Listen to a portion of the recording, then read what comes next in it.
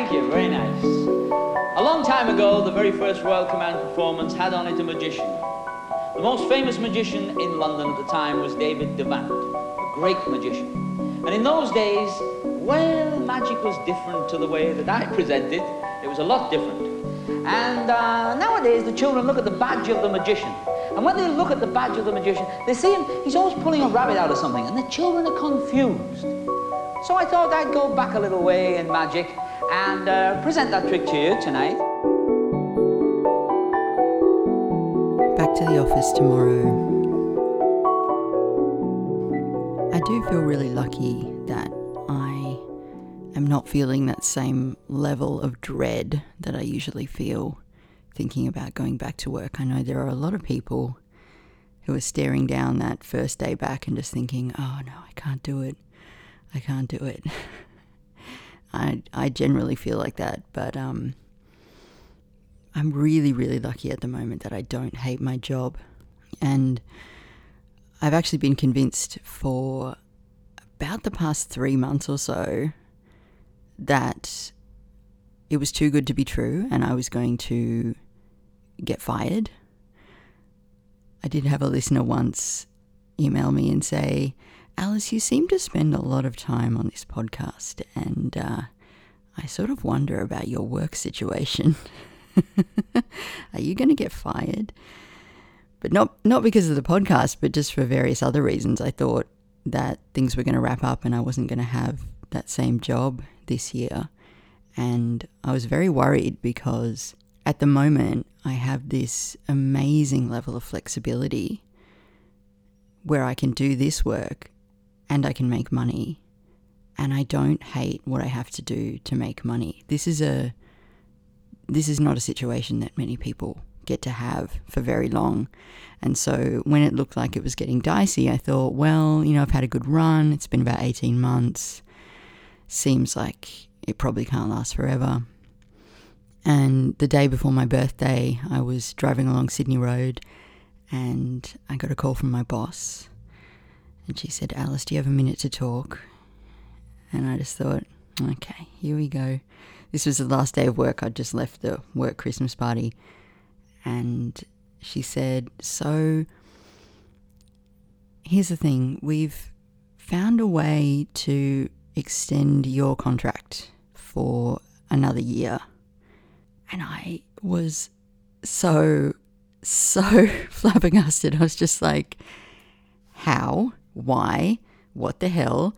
We've had these 6-month chunks of work and now all of a sudden I get a whole year of stability, of predictability. I know what's coming until February next year. I haven't had this situation for ages and ages. I mean, I've been freelance for like 7 years until I got this part-time job. So I'm in an amazing position right now because I actually know what the rest of 2023 is going to look like and into next year.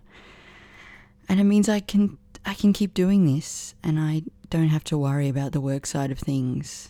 And I'm just so grateful. So even though tomorrow I'm going to be putting on the work drag and sitting in the team meeting and, talking about things that I might not think are particularly important, I am not dreading it. And I feel so lucky to be able to say that.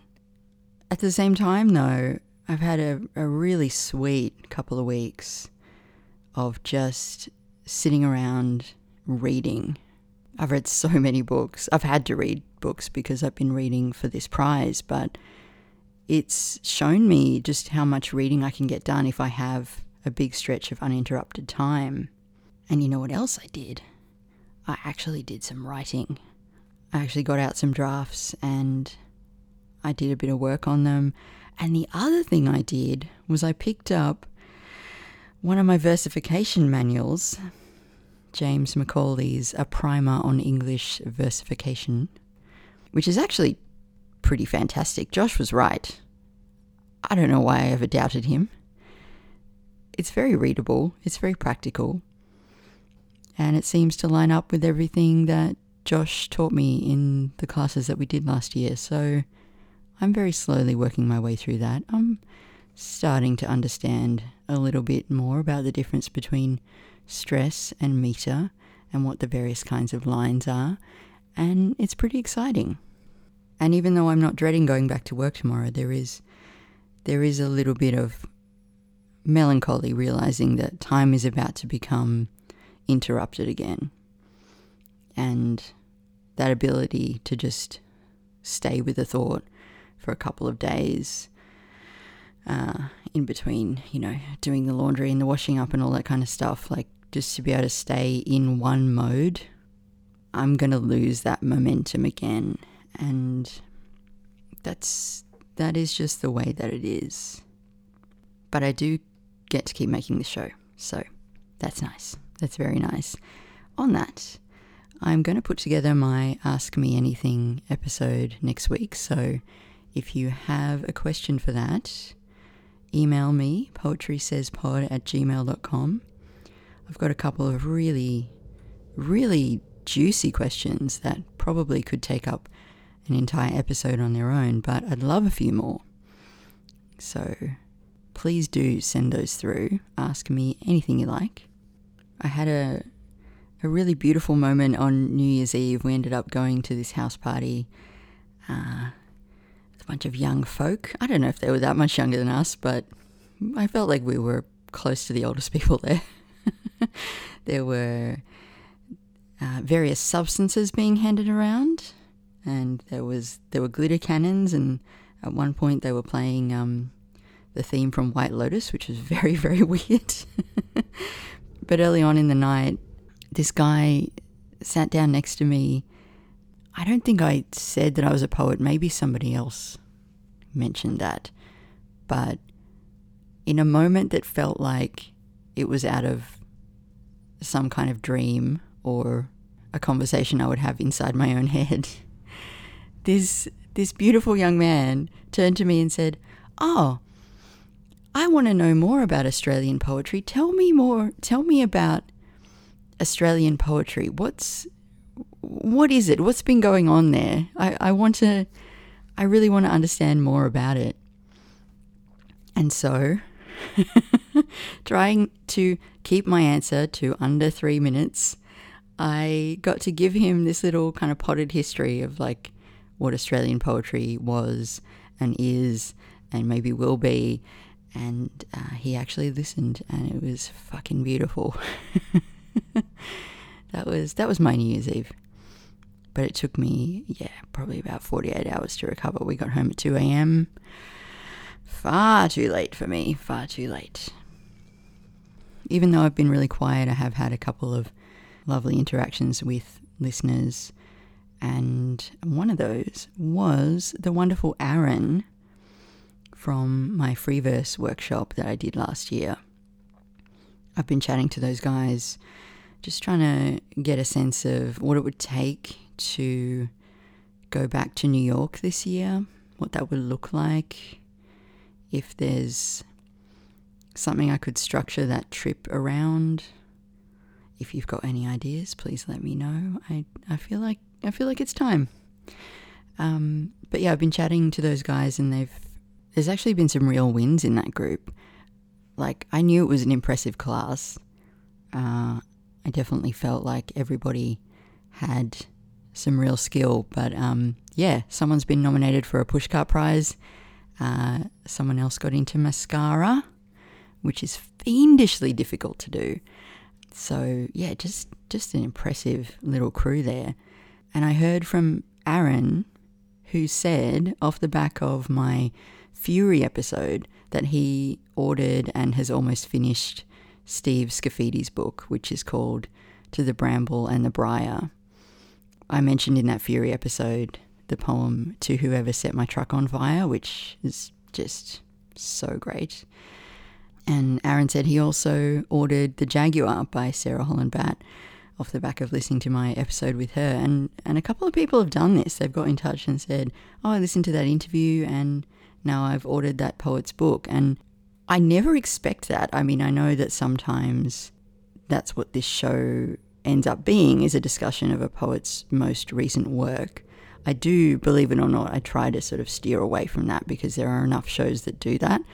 But the fact that people are actually going out and buying books after listening to me, I mean, what more could I ask for? That's fantastic. So thank you, Aaron.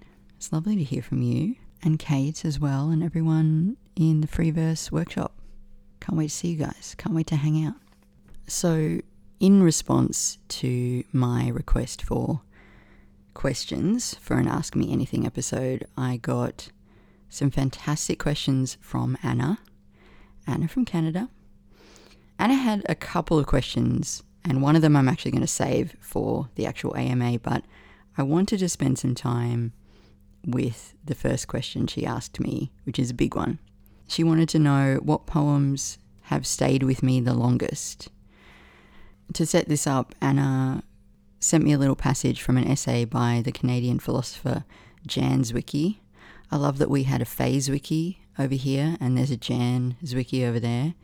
So Jan Zwicky is talking here about this idea of the shock of meaning that we get from really good poems. And she writes, "A great poem offers us this shock. It is always fresh because each time we read it, our minds experience a gestalt shift with a payoff, truth.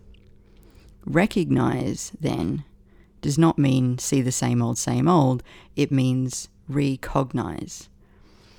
That is, experience the shift in gestalts. To be a lyric artist is to have a capacity for this sort of structural insight, plus the ability not simply to state the insight, but to show it, to create something that allows other minds to experience the same shift."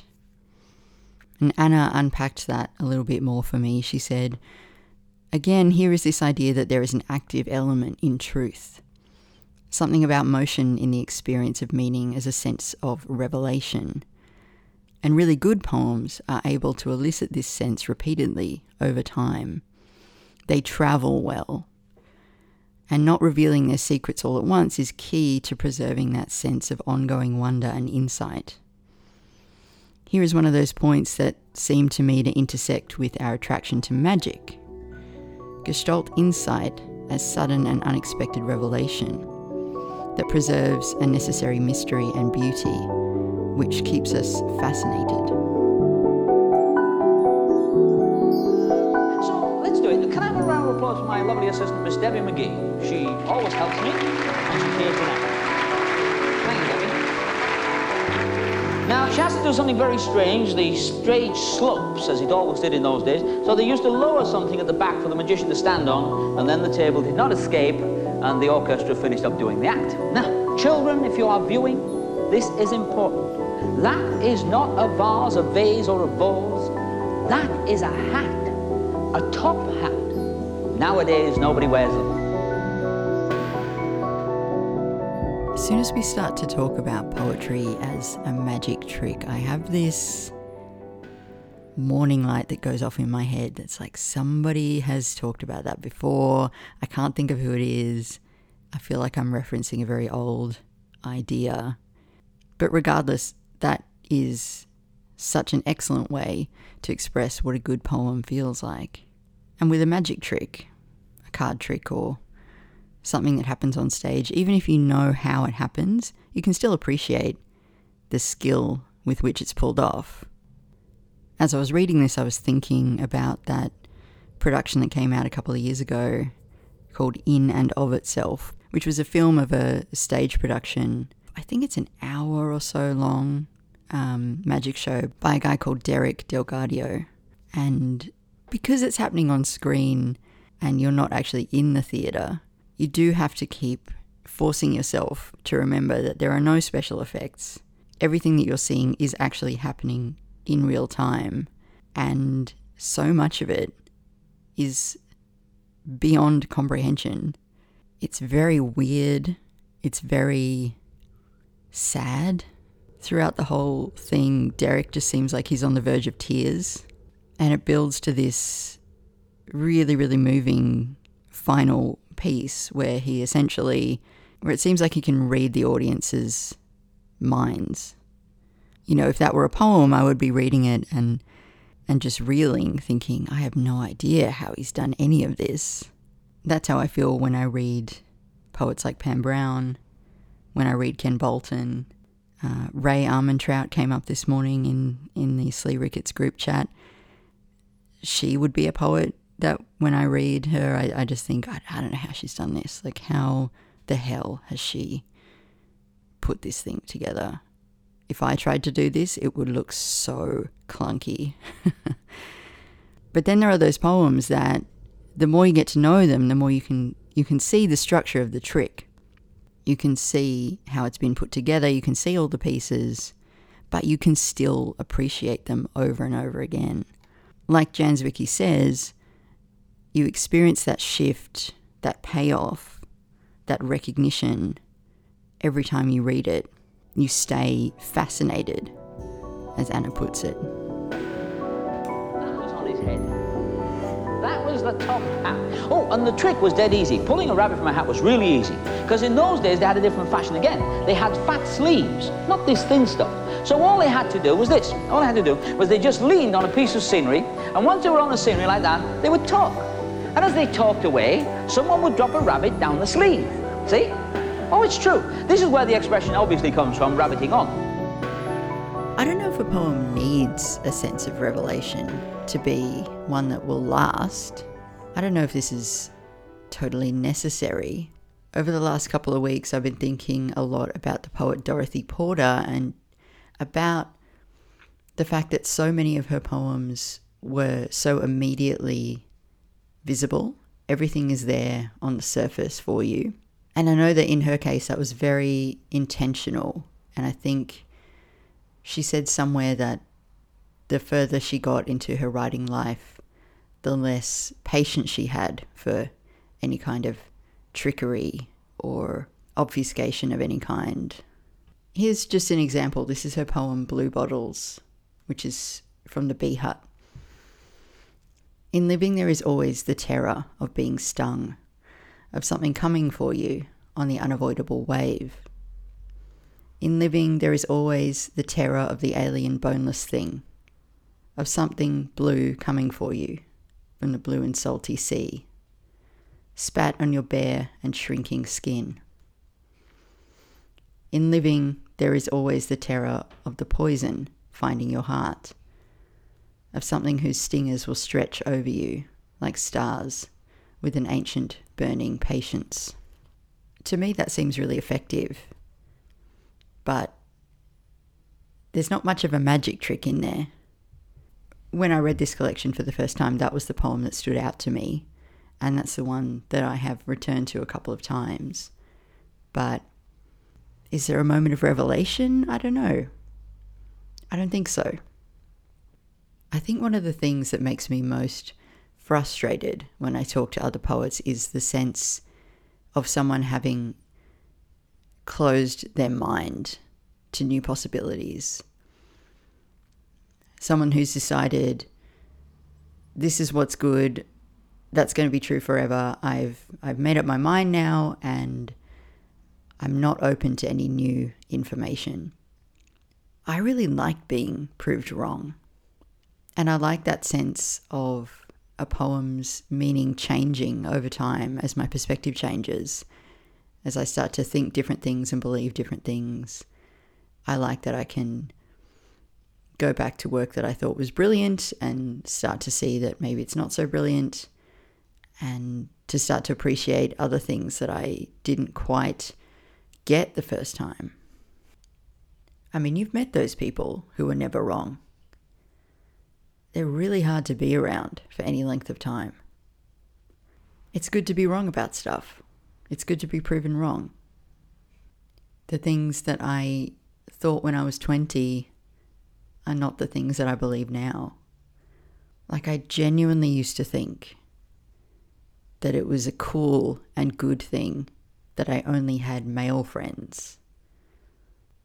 I used to think that another person could give me the artistic confidence that I wanted, that someone else's validation could fill that gap. And I used to think that if I did what I actually wanted to do with my life, I would get in trouble. And the people who I relied on for love and support would stop loving me. But I was wrong about all those things. In terms of poetry, I think for a long time I carried around the idea that if I liked one poem by someone, then necessarily I had to like all their poems. So when I first came across Terence Hayes, for example, I saw him read and I was so impressed and bought his collection and read it with sort of an uneasy sense of kind of knowing in my gut that I didn't like a lot of this stuff, but feeling like I had to. It's like I thought if I admitted that some of it was a bit rocky and a bit rough, then I don't know, maybe I was wrong about all of it.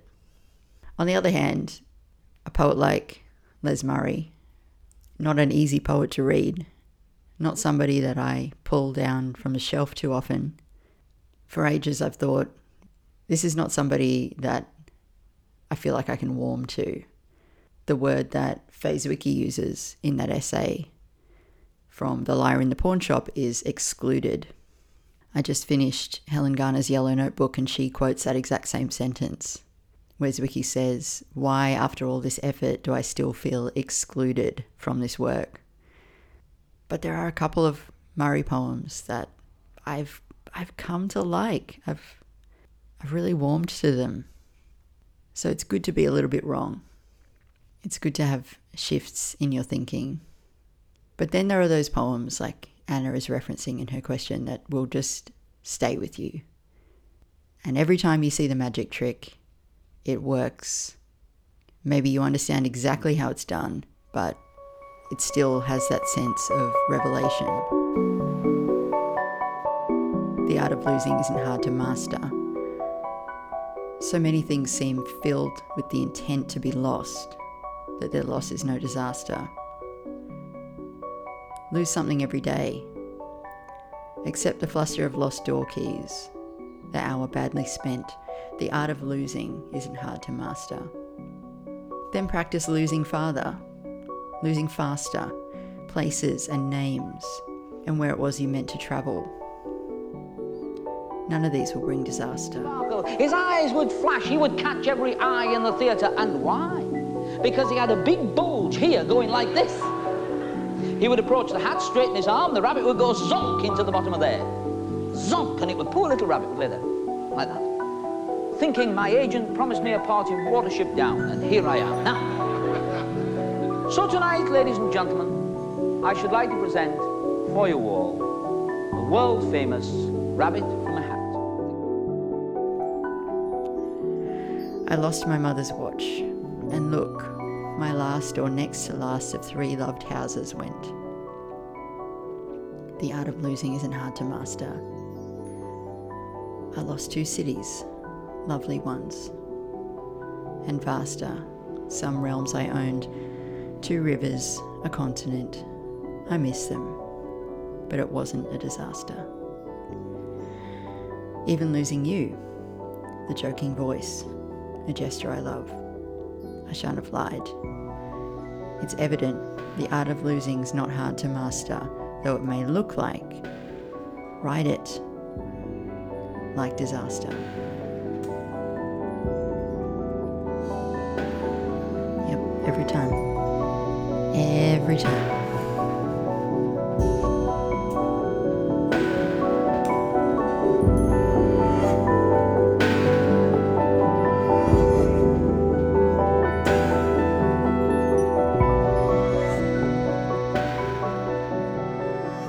There are a number of poems that have stuck with me, and also honestly just at the line level, there are just lines that stick in my mind.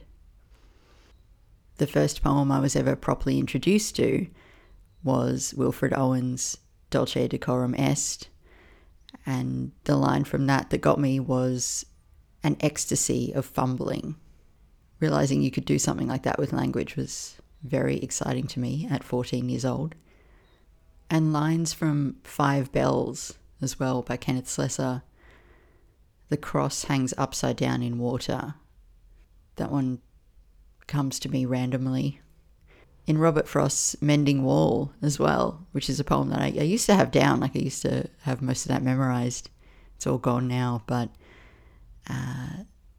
the line that comes to me from that is where he says, "He is all pine and I am apple orchard." Don't know why, it's just there. It's just stuck with me. But in terms of a full poem where the magic trick is the same, is just as amazing every time, I think it's got to be One Art by Elizabeth Bishop. I remember being introduced to it in a workshop at the ACT Writer Centre. No idea who that teacher was, but she took the workshop seriously enough that she brought in some classics and some examples of contemporary people who were writing around us, and got us to look at those as well as to write and share our own stuff. And I remember looking at One Art and thinking, that's pretty cool. That's a cool little pattern. How's that working? I didn't really feel much. I definitely didn't understand when she says write it at the end. I didn't really get why she did that, but it lodged somewhere in my memory. I probably would have been about 25 when I took that workshop. I knew almost nothing about what it was to lose people, places, things. But of course, as I got older, started to have a few experiences along those lines and started to appreciate the magic trick on a different level. And the poem started to do things to me. When I read it, I couldn't get through it without tearing up. And I also started to understand more about the form of the villanelle, and that this was a very, very difficult thing to pull off, and that One Art might be one of the only examples where it really works. And then as more time passed, I started to know more about who Bishop herself was, to understand biographically what those losses that she's talking about in the poem actually were. And so then I had a better understanding of her tone, because when I first read it, I took it as almost like a defensive stance. Like, I can lose all this stuff and I'll still be fine. But now I have the opposite understanding. And I understand that this is a poem of defeat. It's impossible to bear these losses that she's talking about. She's never going to master it. Every single one of them is a disaster. At least that's where I am with it now. But I know it's going to continue to unfold and change and shift, but that every time I read it, there'll be that payoff, that moment of truth. Like Jan Zwicky says, she's created something that allows other minds to experience the same shift. The moment we have all been waiting for. Especially me. Rabbit man! Oh, I'm sorry. Oh, I'm really sorry. You see, that's not supposed to be there at all. That's supposed to be on a hook, right round the back of the table, you see, like that. And then what to do, you put it there. Before I go, I want to talk a little bit about what I want to do this year, given that I now have this huge, luxurious stretch of, I mean, you know, I hesitate to say this because I don't want to tempt fate, but it feels like I have a whole bunch of predictable time ahead of me where I can plan a little bit for the first time in God knows how long. Feels like I can actually plan things out. So that feels really good. And I've been thinking about what does this mean for the show, because obviously I very, very much want to keep making it. I feel very lucky that I get to do it. There is also a side to it which is difficult. I have had feedback in the past and more recently that's been less than positive, and that when that happens, that really rattles me. But what I've realized, and I actually came to this through talking to Sarah Holland-Batt the other month, is that you can only be knocked off course if what you're doing is somehow not in line with your real priorities and what you really think you should be doing. By which I mean, if I'm making this for somebody else, if I am trying to please some imagined audience member, or if I'm trying to get poetry points with some imaginary clique or school or coterie or something like that, then of course when the criticism comes through, I'm going to feel shitty, because it's like, well, I didn't even mean that really, and now I'm getting attacked for it. So I need to make sure that I am making stuff here that I fully believe in and stand behind. And it's weird, because you would think that would just be like a natural thing that you would do anyway, but at least for me, it's easy sometimes to get distracted and to get pulled in certain directions by other people. So what that actually looks like, practically speaking, I am still thinking through. One of the consistent things that I do hear from people who write to me is, I really like it when it's just you. But when I look at the stats, people come and listen for the interviews. So I need to keep both. But for now, there might be a little bit more of me than there is of other people. It's also January, so nobody's here. Like, everybody's just gone, and more power to them. I hope it's a long, long time before you have to go back to work.